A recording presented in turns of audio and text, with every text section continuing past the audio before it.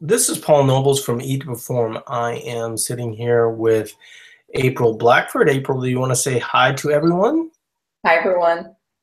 So this is our Monday evening podcast, and we have a bunch of people that are Eat to Perform members that are sitting here, and they can potentially ask us questions. We have a couple of things that we're going to talk about.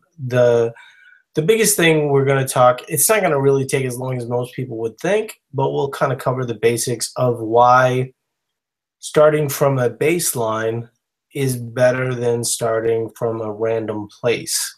And I think when you guys hear that story, you will agree that it leads you to more of a level of understanding rather than kind of this confusion. What happens for a lot of people is they will do something as it relates to fat loss, and they don't necessarily know where they were starting to eat. They don't really know what their plan was. They don't know how many carbohydrates, fats, things of that nature.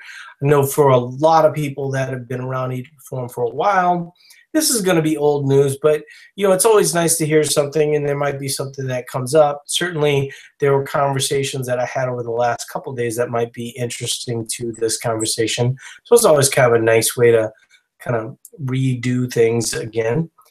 Anything interesting coming up from your perspective, April, lately? I mean, there was the whole emasculating the two guys in the gym. Yeah, that was pretty awesome. Well, of course, I was telling you that was kind of fun. I did finally get past my sticking point on my deadlift and hit 275, where I was stuck at 270 forever. So Right. that's pretty awesome. So just been riding the game train for a couple weeks now. There you go.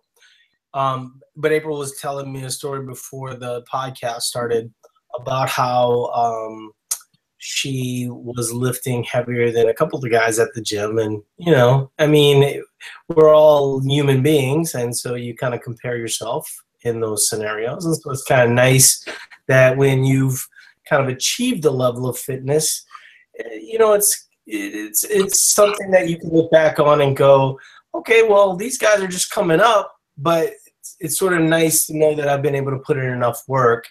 And I'm sure if either of them needed any help, April would be the first to jump up and help them.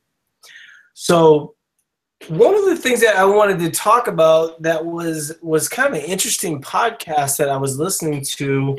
I listened to a lot of weird stuff. And one of the things that I was listening to was an economics podcast. And for a poker player, you would think I would be a bigger data nerd than I am.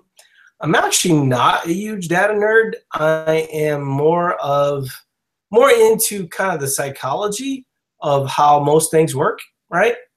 And what was interesting is, and it's really interesting because it's the second time in the last couple of days. You ever notice how like you hear something that you've never heard of before, and then all of a sudden you hear about it all the time?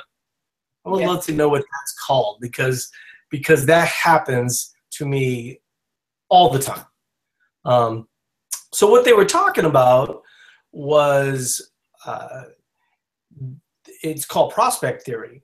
And what prospect theory is the best example would be if I said to April, well, it's the best example is probably the Steve Harvey example, where he let the one woman know that she won the Miss Universe, and then it turns out that she didn't win Miss Universe. But prospect theory, the basic idea of prospect theory is that nothing really changed for that woman, right? So it was really the expectation that came after the fact that, it netted out to the same. She was not going to be Miss Universe no matter what, but just that expectation led to some level of frustration. And so they were doing experiments with monkeys on prospect theory where they were teaching monkeys about money. And they would give the monkeys tokens and then they would give them food. And one of the things that would happen is the monkeys would give them a token. The monkey would expect 3 items for that token, and then the person would take away one thing, and the monkey would just lose it, And how this applies to the way we think about food is very, very interesting. And one of the things that they talked about was the idea of denying yourself cheesecake, right? Once you start to take away, energy dense foods or foods that you enjoy, you remember what it was like to have them. And your life feels somewhat incomplete without them. And so prospect theory actually does apply to the way that we view food. And I think when we talk about having some level of flexibility, one of the things that you'll often see with eating disorders like orthorexia and things of this nature, where once again, things of this nature, there's certain, if you don't listen to this podcast often, there's certain words that I just cannot help myself from saying. I'll also say, let me give you an example quite a bit so you can listen for all these things. And some people actually joke that it's a drinking game for themselves. But when you talk about orthorexia and having a disordered relationship with food, a lot of that stems from prospect theory and how you sort of remember having this, energy dense source that you enjoyed, and then you start taking it away, and you kind of snuggle up to the deprivation, and that's what sort of causes the dysfunction. There would be a lot of people that would argue that, people with eating disorders or born with eating disorders, I have to tell you I'm not up on the science of that kind of thing, but I can say that there is a lot of psychology as it relates to constantly trying to deny yourself foods that you enjoy. And when you talk about trying to constantly deny yourself foods that you enjoy, at the end of the day, you're going to struggle with doing that in moderation if it's 100% type thing. But if you allow for some level, one of the most interesting things about Eat to Perform is how people talk about their cravings and how their cravings tend to go away, because when you're eating an adequate amount of food most of the time, you know that you can have some of the things that you enjoy, and you realize that if you don't have it on that day, there may be some day in the future, so you're not really denying yourself. And a lot of that comes back to kind of addiction theory and the way that they're sort of seeing a lot of the studies as it relates to addiction theory, that the environment that is created around an addict or really anyone is going to be more favorable and more successful if the environment is positive. Think of it like, Disneyland for food. If you can have foods that you enjoy, if you can do things that you like, I think that's what really is kind of a big differentiator for Eat to Perform. But I thought it was really interesting when you thought of it from the perspective of, well, one, the monkeys, what they were talking a little bit about, though, was the fact that as human beings, we tend to be able to master some of these things. And it had me thinking about how people struggle with food and how restricting food is ultimately, certainly some level of discipline and moderation is always good. But when you get to kind of this abstinence standpoint, even with addiction, the success rates of that kind of thing are very, very low, but they're much, much higher if the environment is more conducive to the person kind of having some level of an enjoyable life.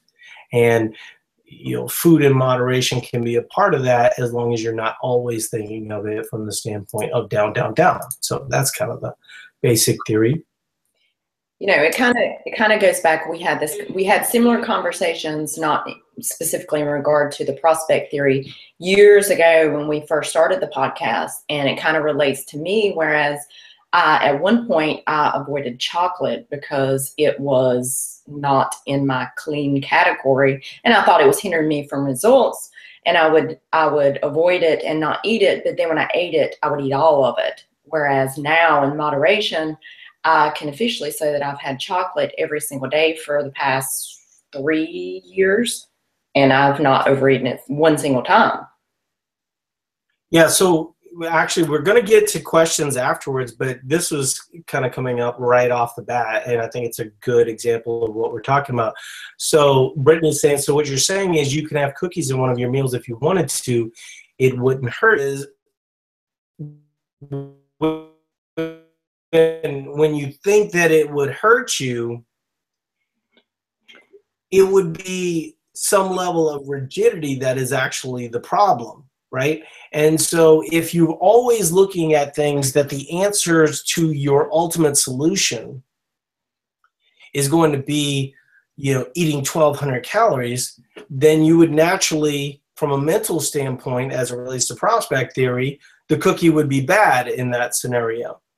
But if you look at it from the standpoint of the good majority of the time you shouldn't be dieting, and the good majority of the time you should be thriving, and that also can be an answer for fat loss, because like April's saying, you can deadlift 275 pounds, you can bench press 140, and most of that time you're thriving. And so a cookie can certainly fit in those scenarios. Now, that doesn't mean that you would never have a time where you might eat at a little bit of a deficit.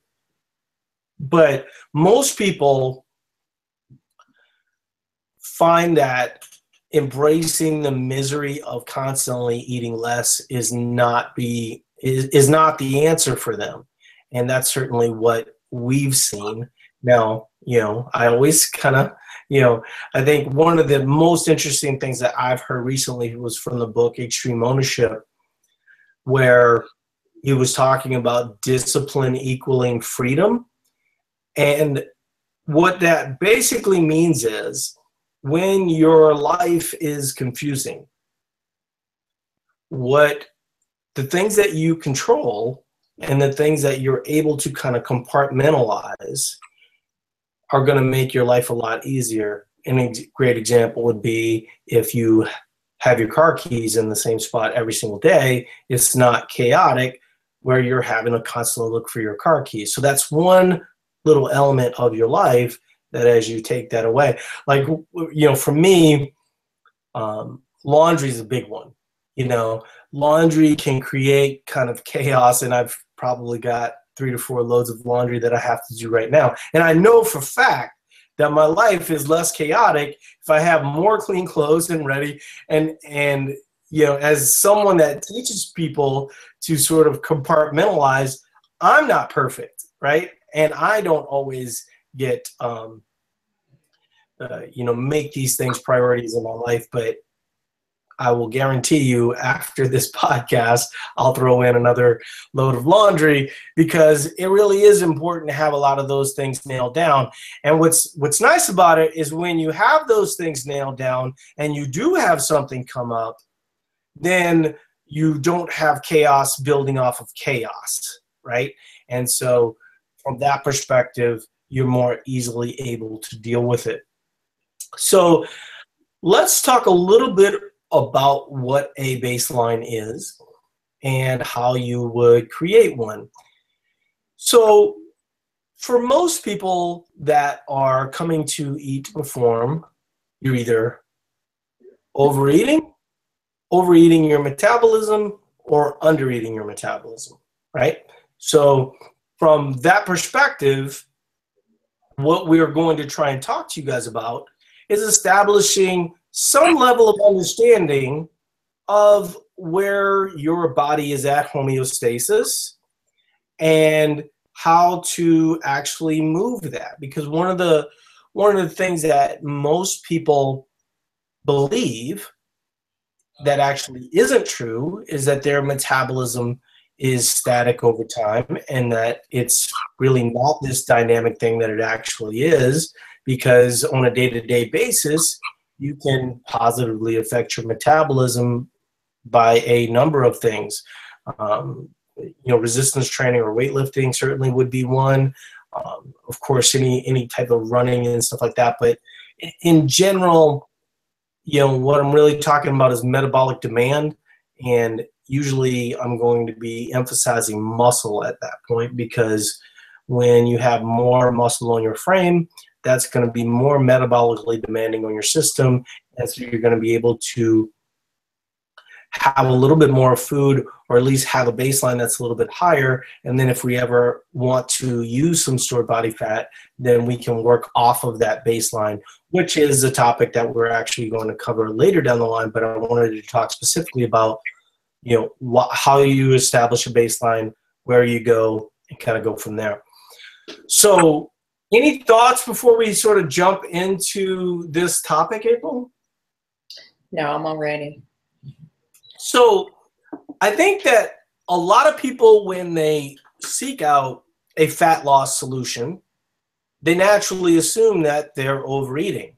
And they probably are overeating, but they might not be overeating as it relates to where their metabolism wants to be. They might be overeating as it relates to where their metabolism is at. And so what we're going to talk about right now is how you get your metabolism to a normal range and the things that sort of affect that. And so I'll just jump right into what affects it the most. Basically, your dieting history, or the time that you've eaten, under-eaten over time, that's going to be the biggest determinant. So you go, well, I don't really diet, right? But I'm a clean eater. That's a little bit of what we were talking about earlier, where if you're avoiding energy-dense foods, you're also probably under-eating. Now, that doesn't make you a bad person. It just means that you might not be maximizing the potential of what your body is. And I would say that we all are sort of missing some sweet spots there. Certainly you see examples of athletes and people that are genetically gifted, and they're able to stay relatively lean without a whole lot of work. For most of us, though, it's some level of misunderstanding that has kind of stopped us from reaching the potential. And then once we have that baseline in place, then we can kind of go from there. So the two things that I would say most affect people as it relates to their metabolism and kind of keeping their baseline low is going to be the amount that they're eating on a daily basis, right? Because your body is basically going to adjust to the amount of fuel that you give it. And because of that, it's going to down-regulate. So you might think that a great example that I'm thinking of right off the top of my head is that digesting food is very metabolically demanding. And so if you're, once again, if you're kind of living on chicken and kale, and you only eat chicken and kale 3 times a day, and your body is digesting that relatively easily, and you're not providing, enough food to thrive, you're really not asking your metabolism to do the job that it needs to do, right? Then when we look at, so let's say that, your 3 meals of chicken and kale actually equals somewhere in the neighborhood of 900 calories. And in that process, you've actually figured out to kind of mess with your hunger signaling, because we get this a lot where people say, I'm not really all that hungry, but I'm very clearly under eating. Why is that? Well, once again, that's kind of a normal process. I think, we often get into, well, my body's in starvation mode and these types of things. It really is sort of making,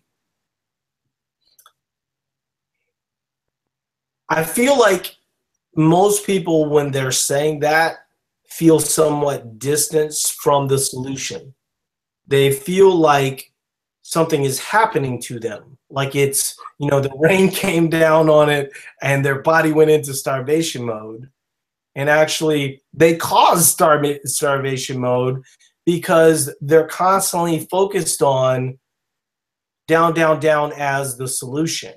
And what we're saying is that as you establish that baseline and as you gradually move that baseline up, staying weight stable, you're positively affecting your metabolism. And from there, so if you look at chicken and kale person who's not very hungry at all, basically sending all levels of dysfunction within their system, how are they going to see some level of fat loss at that level, right? Where do you go from 900 calories in chicken and kale? But if you are eating an adequate amount for what you do, and let's say your calories as a 5'4", 155-pound female would be 2,200 calories, now all of a sudden we can build a legitimate deficit, but we can't start from 900 calories. I think the fear that the good majority of people that have is that, okay, I know I screwed some shit up. Right? They're like talking to us, Paul, April, I absolutely screwed some shit up. I'm doing nothing but eating chicken and kale. It's equaling 900 calories, but I'm scared to death, when somebody says that I'm supposed to be eating 2,200 calories, because wouldn't I gain weight in that scenario?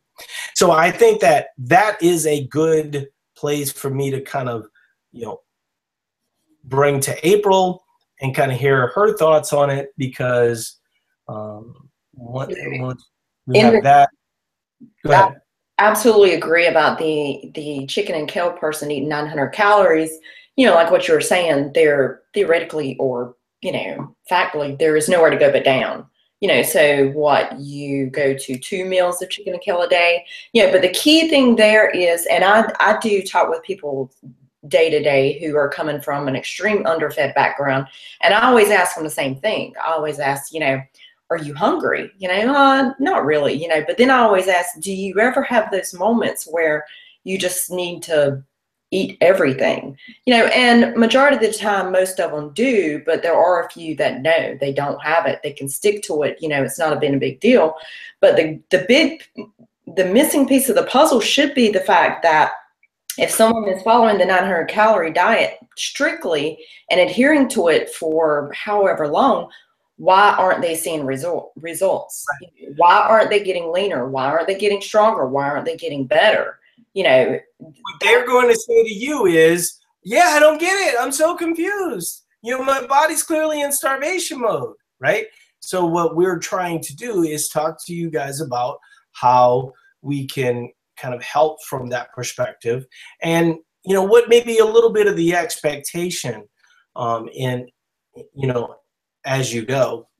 Now we are getting a few questions. We will address those as we go. We just kind of want to plow through the topic at this point, but we're getting very relevant, awesome questions. So when we talk about 900 calorie person who feels kind of painted in a corner, and let's say that person is 38 years old and they've been dieting roughly since they were about 14.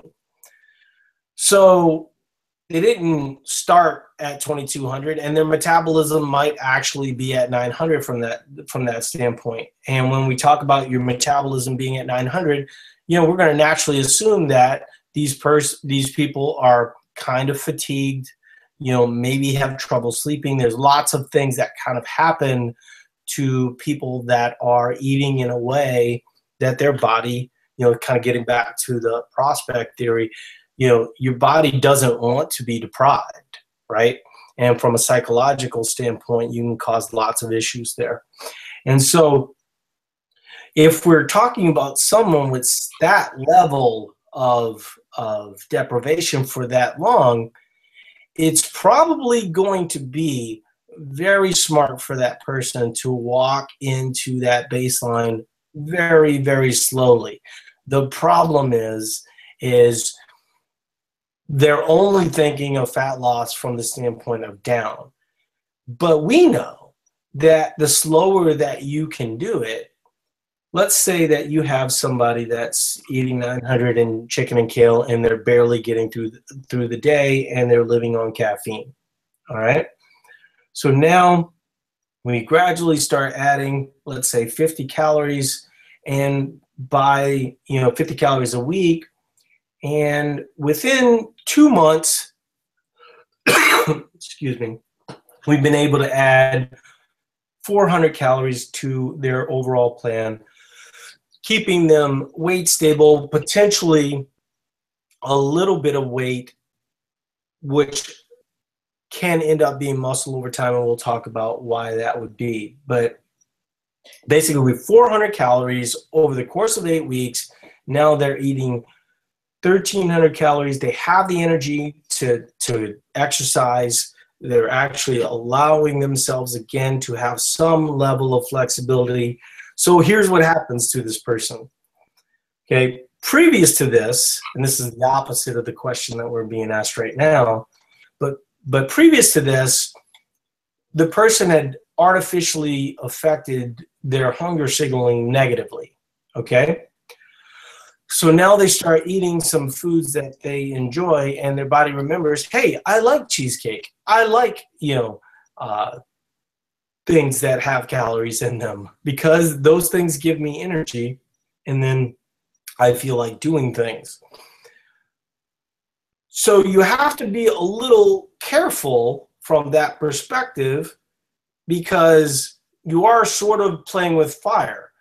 In our book, the Manual for Fat Loss, we talk about this a lot, and it's related to, the concept called metabolic flexibility. Metabolic flexibility is basically you're going to have the majority of the fats on the days that you're resting, and then the majority of your carbohydrates on the days that you're working out.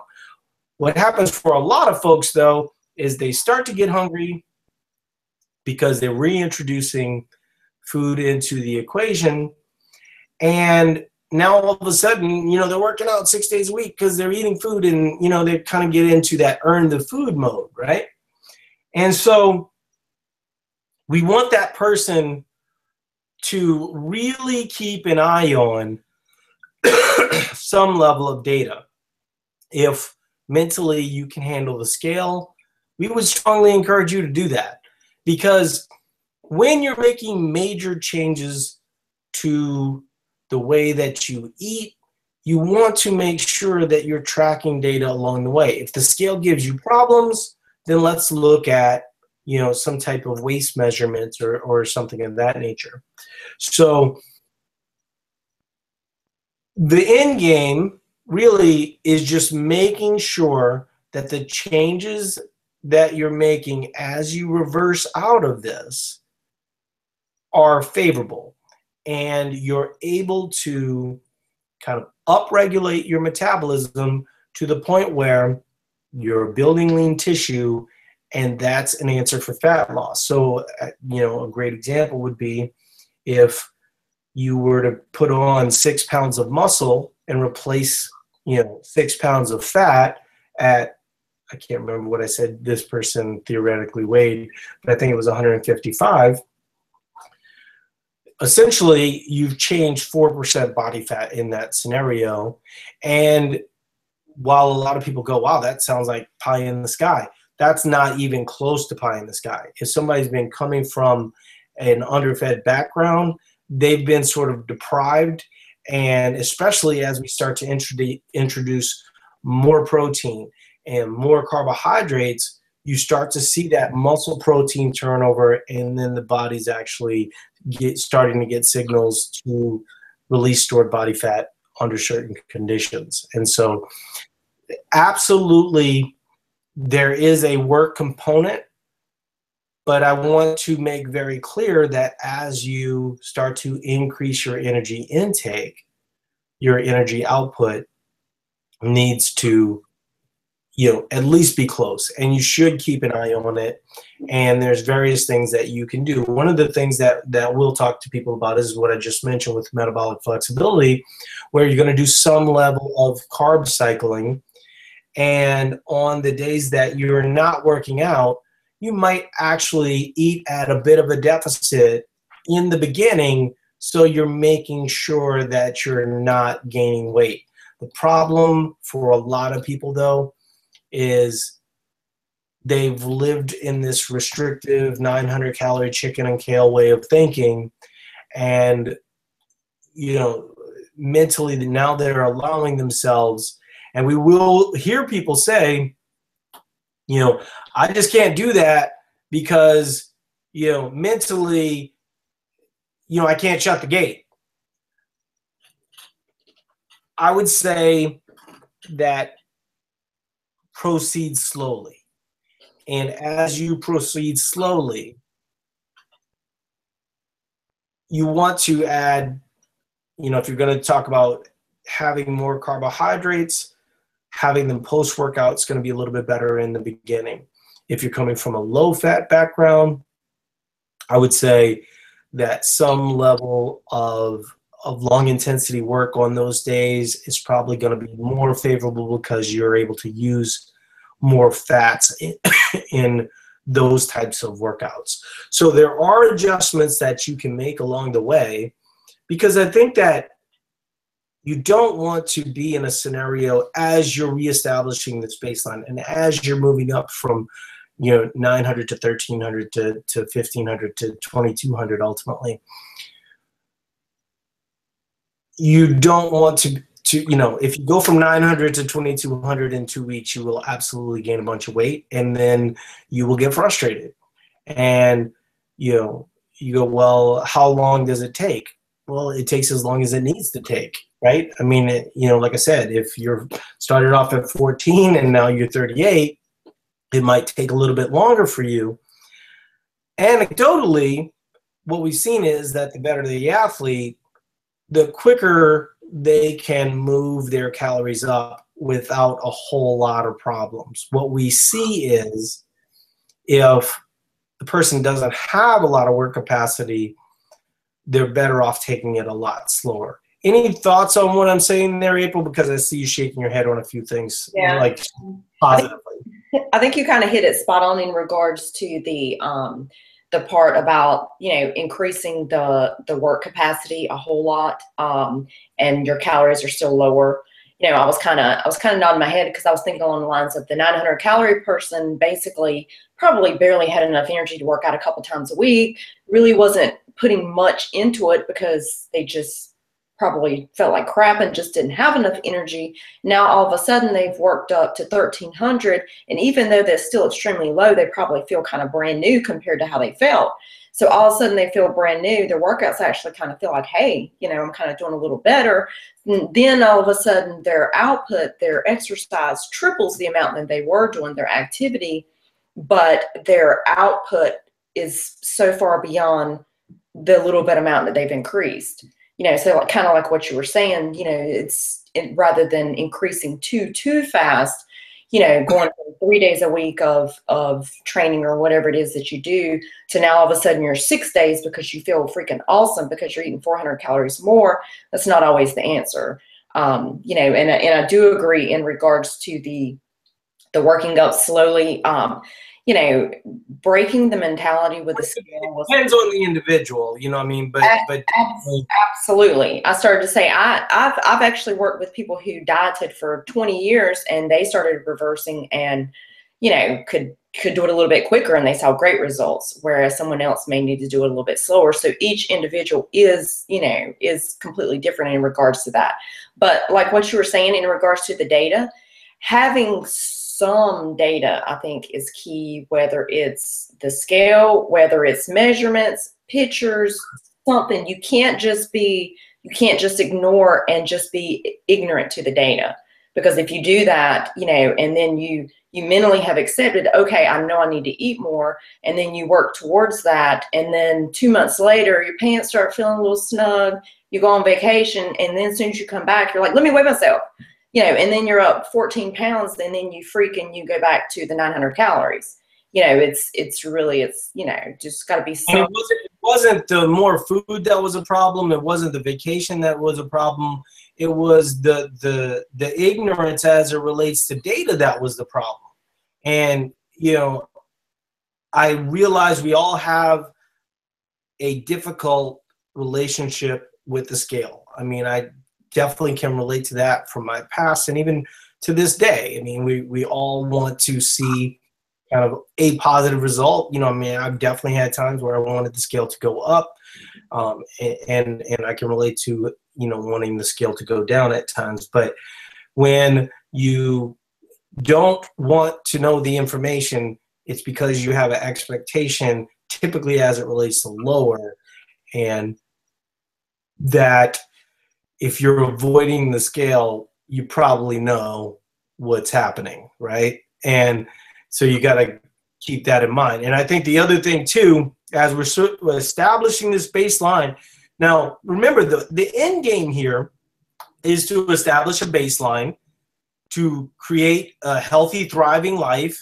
where you're functioning as a happy individual and you've been able to compartmentalize a number of things. And then you can potentially take one of those things out, which in this instance we'll talk about calories, and then use that to see a specific result. That's going to be something that's going to take a full podcast. We'll kind of go into that. We've probably actually covered that many times, but we'll kind of get people that information as needed. So the other scenario before we get into questions that I think is really kind of interesting, because we're sort of exaggerated the point to make the real point. But for most people that have been trying to get, some level of fat loss, and they're at 2,200 calories, that's where their body would like to be as it relates to their muscle and scientific data and stuff like this. But, in an effort to try and see a specific result, they've actually landed at 1,500 calories, whether that be through some level of tracking or through some level of intuitive eating. Essentially, what they've done is just downregulated their metabolism to a point where they're kind of stuck at 1,500 calories. And so what a lot of people resort to at that point, this is the type of thing that leads you down the path to 900 calories of chicken and kale, and sleeping 4 hours a night and not feeling like exercising and all these different things. And so what we're really making an argument for is understanding how your body works and viewing yourself as some level of experiment over time. And so you can play with one piece or another. The problem, we had a client that I was talking to today, and she was really struggling, and she's doing performance-focused fat loss. And I looked at her food log, and I was seeing her calories lower, and she was telling me that, she hasn't been able to work out very much, so she was really resorting to higher fats and lower carbs. And then when I looked at her food log, she had been doing that for almost a week and a half. But every single time she did a Wave Plus day and her calories went up and her carbs went up, her weight went down, yet she really wasn't noticing that pattern because it was sort of new into the process. So what we did was we sort of reversed it.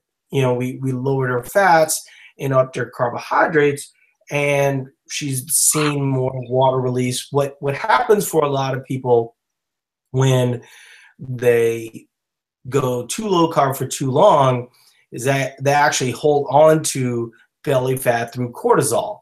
And when you up your carbohydrates in that scenario, you're going to actually release some level of belly fat. Now, the thing about that is that we're talking about small amounts.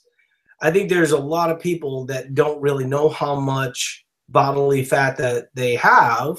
So they might be 38% body fat, right?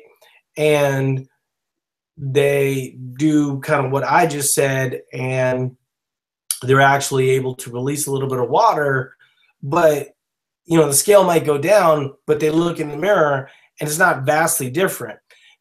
These are things that you can use to see a result, but they're not things that are going to get you an acute result. You don't go from 38% to 20% by upping your carbohydrates and lowering your fats over the course of 4 days. That's just not reality. And see, these are the conversations that the good majority of people don't tell you. And I would argue that there's some equity in people confusing you. When someone's selling you something and they're not telling you the whole story, you would kind of wonder, why aren't they telling you the whole story? I actually think that most people have had some level of success doing lots of things. I think to somebody like Tim Ferriss, who has kind of a slow carb diet, my assumption is that Tim Ferriss does not eat like that all the time, but it's probably very good for book sales for everyone to believe that he eats like that all the time, right? And so the devil being in the details there, for you to be able to personally talk to Tim Ferriss and walk through how he personally approaches it and break down and stuff like that, that's just not really an option. And so when we're talking to you guys and we're talking about group coaching or becoming a member of Eat to Perform or something of that nature, really what we're trying to do is kind of get you guys to a point where we take something that may have worked in the past that stopped working, and then you go, I don't understand. I lost 40 pounds doing paleo. Why is it no longer working, and why am I actually gaining fat in the process? Well, we kind of do know those answers, right? And some of those answers have harder solutions, but if you're constantly defaulting to starvation, then you're going to always be kind of uncomfortable and struggling. And so if we can get you to where a baseline of understanding is always happening. Now, does that mean that you have to constantly track your food or know your caloric intake? No. In fact, I don't count my food the good majority of the time, but I certainly did at one point, and I have an understanding of what my baseline looks like, and so I'm able to kind of work off of that. And the good majority of the time, I'm actually eating, for those that don't know or don't follow this podcast all that often, I eat roughly 2,700 to 3,000 calories virtually every single day. Now, in a deficit, that's a little bit of a different story. Once again, that's another podcast. So any thoughts on what I'm saying there? Because I think, we sort of covered the 1,500 to 2,200 scenario. So then let's talk about the other scenario. One thing that people say to me all the time is, I'm absolutely certain I'm overeating. I've got bad habits. I'm overly reliant on food, stuff like that, right? Okay, prove it. So here's your total daily energy expenditure. This is the amount of protein that you need to eat. This is the amount. That's what we do with Eat to Perform. We'll provide people with a customized plan. So now all of a sudden we give this person, we add it up. Their total daily energy expenditure is supposed to be 2,400 calories. We give them the plan, and they're like, I'm not losing weight. Well, you're not losing weight because you thought you were overeating, but you actually weren't overeating. See, what happens for most folks is they have days where they allow themselves to get out of control, but the majority of the time, they're actually somewhat responsible. They might not be responsible from the standpoint of they're eating healthy foods throughout the day, but let's say that, you're hungry and you go through the McDonald's drive-thru for breakfast, right? You might think that that's a really bad choice, and therefore you're going to need to diet to solve the problem of you going through the McDonald's drive-thru. Well, you're not really thinking of the fact that throughout the rest of the day, you made better choices, or you made better choices in days coming up. Most people are not irresponsible day after day after day, and so they don't end up being as bad off as they think that they are. And if they are, then of course, once they start to eat at a regular pace, then certainly they would see not only fat loss, but they would see weight loss. And if they weren't eating an adequate amount of protein, as an example, or they were overeating fat or something like that, then they actually might see more protein turnover through their workouts. It's common for people to be overly reliant on something like fast food. I can't even imagine what it would be like to constantly eat McDonald's and then try to work out. It's not something that I would think of as providing me a lot of energy often, right? And so a lot of times as you start to move that to, chicken or steak with sweet potatoes and things like that, now all of a sudden you start to feel, better. I think there is a mental aspect of eating whole foods as opposed to constantly relying on convenient foods. And I was going to hope to get to a little bit of meal planning, but we'll kind of hold off on that and maybe bring that up in one of the next podcasts. So why don't we get to questions? But the overriding point, we've covered all the scenarios, right? We've covered the drastically undereating scenario. We've covered the down-regulated metabolism scenario.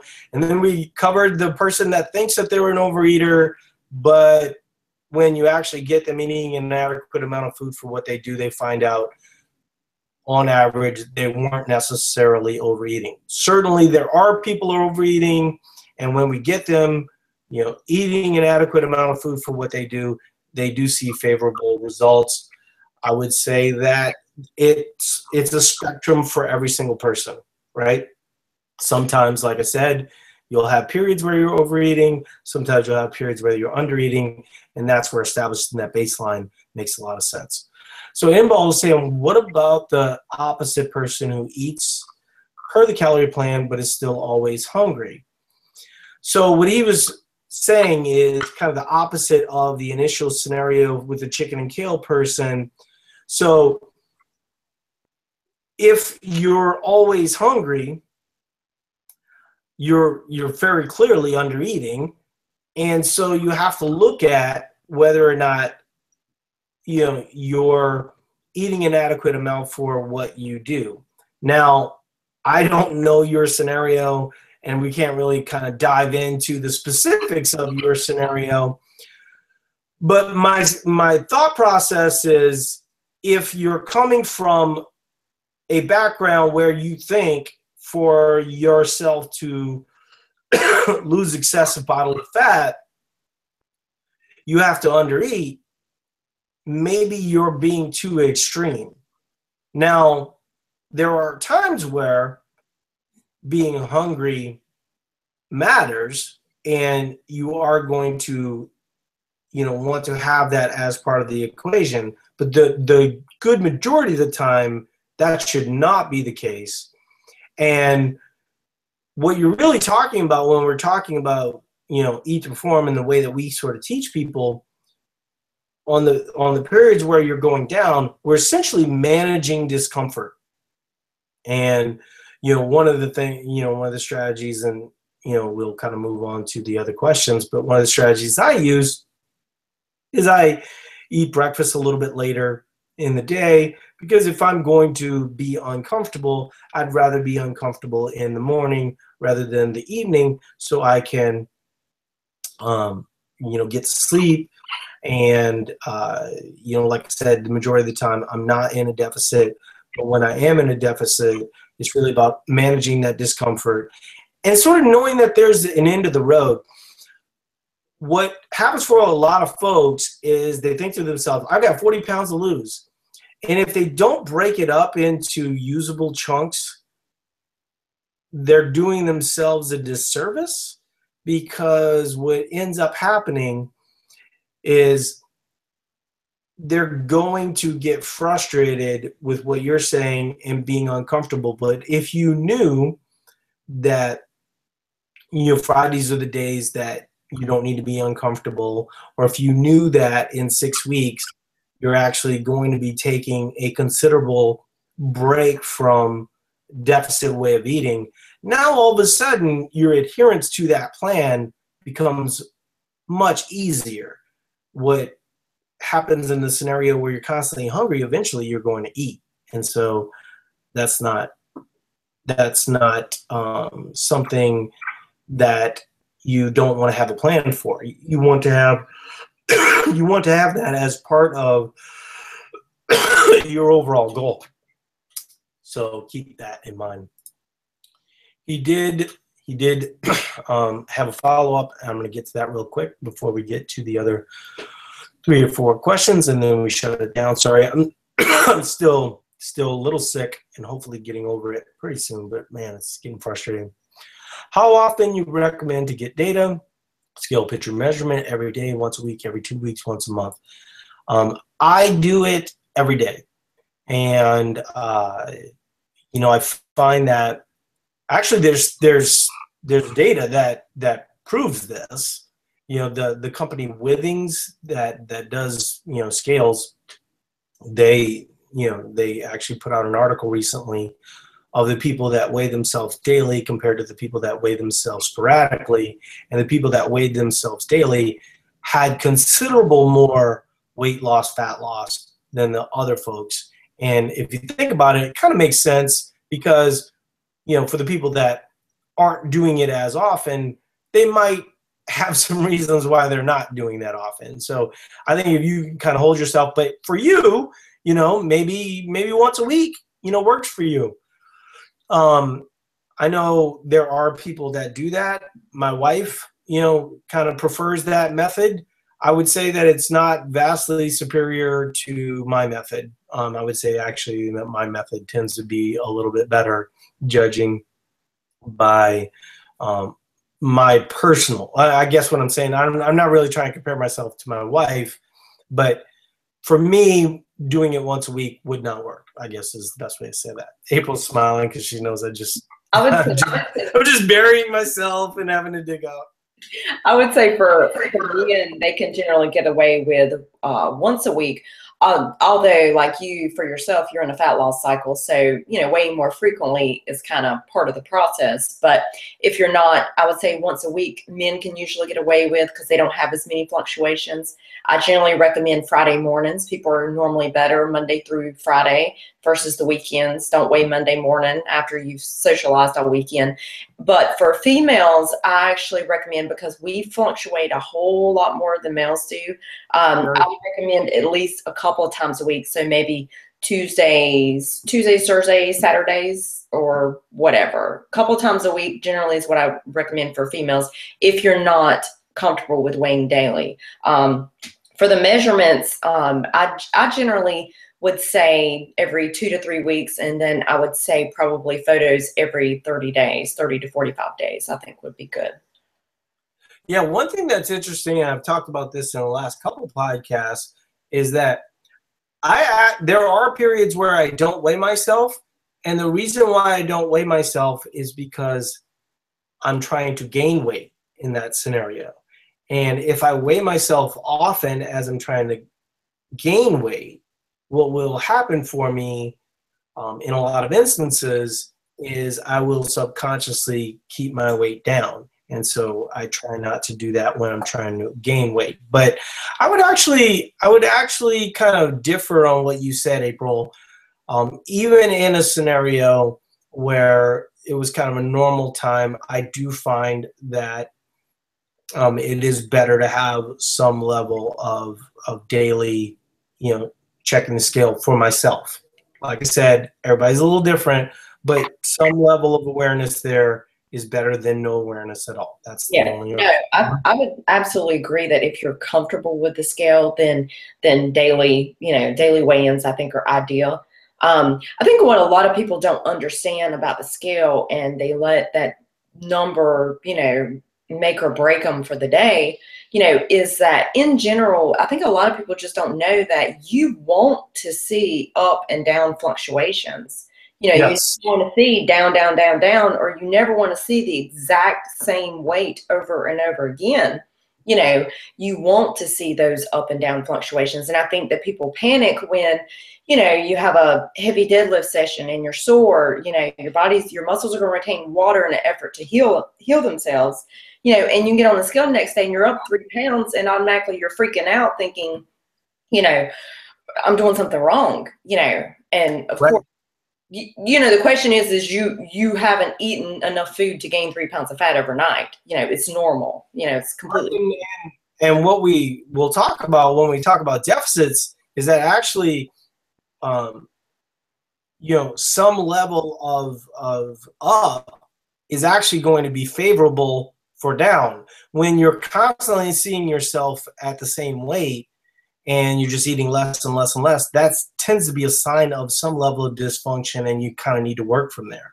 So kind of keep that in mind. But as we, walk people through kind of the WAVE method, which is what we use, or Gradually Awesome or whatever, we will often say that the scale being up is something that's going, slightly up is going to be favorable as long as you're sort of keeping an eye on that overall. So Regina's saying, I joined 3 weeks ago, but no one has contacted me about my eating plan. Is that something I'm personally responsible for? I think what happens for a lot of people is they buy various plans. And so depending on what plan you have, would be the answer to your question. And we don't really know that, but I'll tell you what you can do. You can go to info@eatperform.com, and then they can look at what plan you have. Certainly, if you're in the forums right now and you have an onboarding team messaging you, message those people and say, hey, I never got my plan. Who do I email about that? And they will set you up with that. So that is a very good question. So Brian is saying, when counting our carbs, do we worry about net carbs or just total carbs for our daily allowance? This used to be very controversial. I actually don't think it's very controversial at all, though. Net carbs, I think, matters only when you're overeating, kind of like the chicken and kale scenario from earlier, where you're artificially messing with your hunger signaling by eating too much fiber. So what is too much fiber? Anywhere from 30 to 50 is sort of acceptable, but we'll often see people that are eating 95 grams of fiber. And, what they're ultimately trying to do, as Brian is talking about, and I don't want to get super into this because we're coming to the end of the podcast, but basically net carbs is the amount of carbs that you have subtracting fiber. So if you eat 200 grams of carbs and you eat 95 grams with fiber, you've only netted 105. The only problem is that you've also negatively affected the uptake of those carbohydrates, which is favorable for hydrating your muscles and allowing for better workouts over time. That's a big part of what we're talking about and what people are sort of missing. As an example, once again, as an example, but this weekend, like I said, I've been a little sick, and what I did was sort of counterintuitive. On Friday night, I worked out, went on date night, had a salad, a little bit of pizza, nothing too huge. Weighed myself the next morning, and my weight was only up 0.2. So the very next day, usually on kind of a up day, I want my weight to be up roughly 2 to 3 pounds. And since I have been a little sick, I went and had pho, which pho is Vietnamese soup, bone broth soup, rice noodles, lots of sodium, and then voila, the very next day I weighed myself and I was up 2.5 pounds. And then, now I'm starting the process of kind of coming down. But the sodium, the rice noodles, all those things are going to be favorable, as it's going to be to help me, get over this sickness. And so me allowing myself to be dehydrated from the day before wasn't going to be super favorable for me to actually kick this sickness. It is kind of a tricky thing, like when do you call it and when do you focus on the sickness over a deficit cycle. I'll let you know when I figure it out, right? I mean, in general, I'm trying to stick to the plan, and hopefully, I can kick this bug. My wife has actually been through it. It took her about a week and a half to kick it. It's been about a week for me, so I have probably a few more days. Getting really frustrating because I'm not able to work out the way that I normally would like to work out. So I'm trying to do what I can, but that is basically not a whole lot. So good question, Brian. But in terms of net carbs, we don't tend to think of it. We do ask people to log it, though, so we know that they're not eating 95 grams of fiber, and we can maybe pull that down to a more reasonable level. Any thoughts on that, April, before we move on to the next questions? Absolutely agree. Fiber is very, very healthy for optimal digestion, but you certainly don't want to go overboard. Okay, so cause some serious issues. Yes, lots of issues. So Brittany's saying new to Eat to Perform, former athlete, used to eating a lot of food, being around 20 to 22%, 5'8", 134. Only been on ETP for a week, gained or lost anything, but on my off days, not working out, I usually get quite hungry. Any suggestions? Well, the simplest suggestion is going to be to eat, but the longer suggestion is that you're probably hungry and it's probably causing you to work out at 80% the following day. And so you want to have, what I think happens for a lot of people, especially people that are just starting to perform, they start to hear about metabolic flexibility, and so they think to themselves, okay, well, on my workout days, I'm going to eat 250 grams of carbohydrates, and then on my rest days, I'm going to eat 0, right? Or, and to use that as an extreme. And the problem is that if you eat too low carbohydrate, it will carry over into your next days. And like Brittany's saying, you could end up being hungry. So what I would play with, typically we'll say if somebody's eating 250 grams of carbohydrates, we'll have them, come down to probably 150 grams of carbohydrates on rest days, depending on male or female. And if you're struggling in a way that Brittany's talking about, we might move you to 200 grams of carbohydrates to see how that feels. And so hopefully that answers the question. But she's saying not at all, 155 grams of carbs for off days from what the coaches said, and I'm still hungry. What I would do in that scenario, especially if you're not gaining weight, is maybe up your carbs, she's saying 155, up those to 180, see how that feels. The other thing I would say is that it might not be carbs. If your fats are artificially low and you're used to a little bit more fat, fat is certainly going to help with satiety and is going to help with hunger signaling. So you might want to play with 25 grams worth of carbs first, and then if that doesn't feel right, then add 10 more grams of fat. The whole time, though, what I really want you to do is keep an eye on the scale. If it's up a pound or two, no big deal.